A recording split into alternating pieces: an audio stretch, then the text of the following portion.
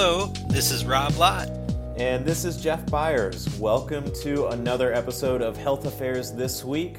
It's a weekly podcast featuring a rotating cast of characters from the Health Affairs editorial and digital team. Regular listeners know if I'm on the podcast, that means we're talking business. That's right. And so business is all about numbers. And I thought, Jeff, maybe we could start. I've got a quiz for you. What does the number 72 mean to you? I'm going to be honest, I'm not sure if I ever thought about that number before in my life. This is how the quizzes work in business school, right? Yeah. Actually, so I've got a couple answers for you, and then I'll give you the correct answer. 72 is actually the number of languages that were created when the Tower of Babel was destructed, supposedly, according to legend.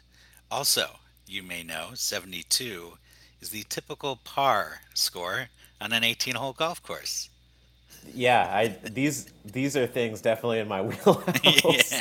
The real reason I wanted to quiz you on that number is that 72 is actually the number of initiatives included in the recent executive order from President Biden focused on competition policy.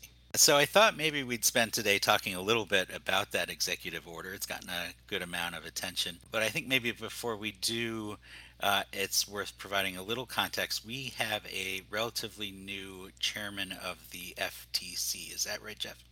That's right. Lina Khan was appointed by President Biden in March of this year, and since she has been serving in the role since June of 2021 as the chairperson of the Federal Trade Commission. And people that follow antitrust law are very excited. She is a movement that has been called the hipster antitrust movement. Hipster, okay.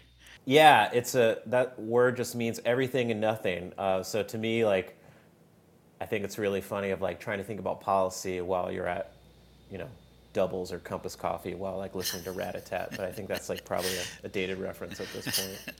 Skinny jeans involved, perhaps. That's right. But hipster antitrust, to quote Wikipedia, is a movement that intends to shift the focus of the United States antitrust law from the maximization of consumer welfare to include other goals such as income inequality, unemployment, and wage growth. Ah, okay. That sounds right. I don't know what makes that hipster policy, but I'll take it. All to the tune of Rat-a-Tat. Yeah, so essentially the hipster antitrust movement is kind of looking against the Chicago School of Economics, including the principles of Milton Friedman and George Stigler. And so a lot of people are excited that Lina Khan has stepped into the FTC because generally a lot of people that follow antitrust have thought that both the Trump and Biden administrations have been historically lax in that area.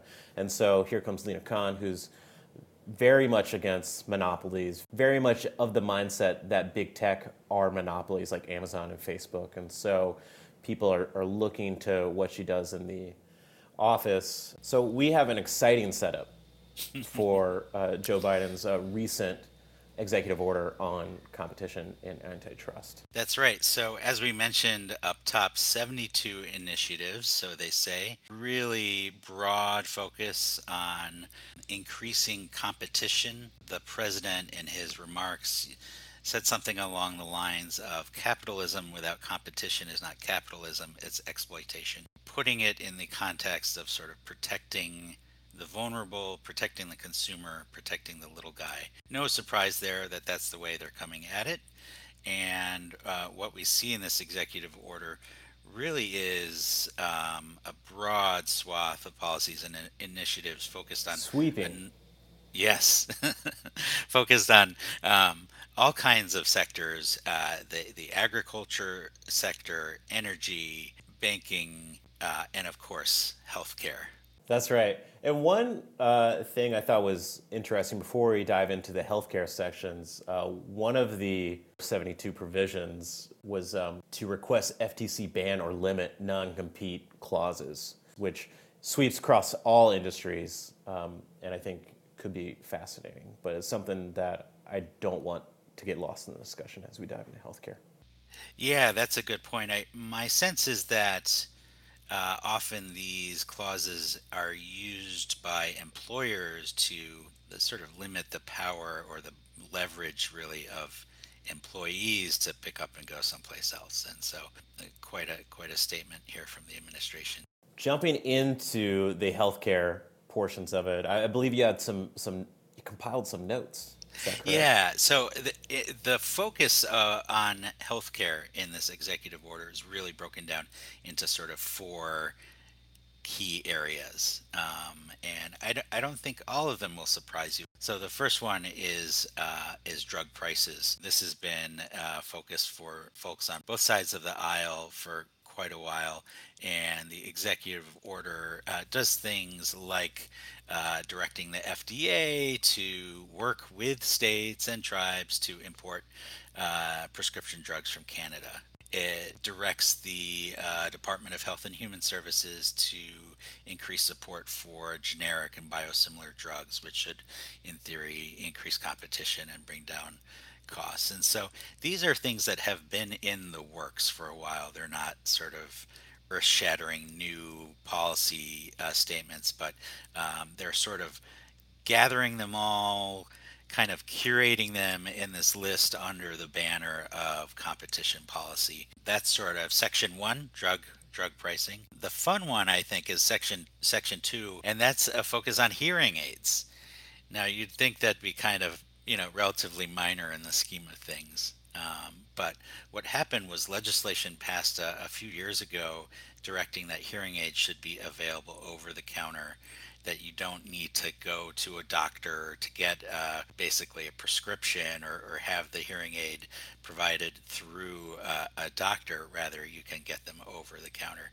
So, a law passed making this change, but it hasn't been implemented. And so, again, nothing new here, but kind of a nudge from the administration to the department saying, get on this already. What's taking you so long? And what's more fun than listening to Steely Dan's Asia? Yeah, Clearly, with the clear production value. yes, the crystal clear tone on classic vinyl. That's right.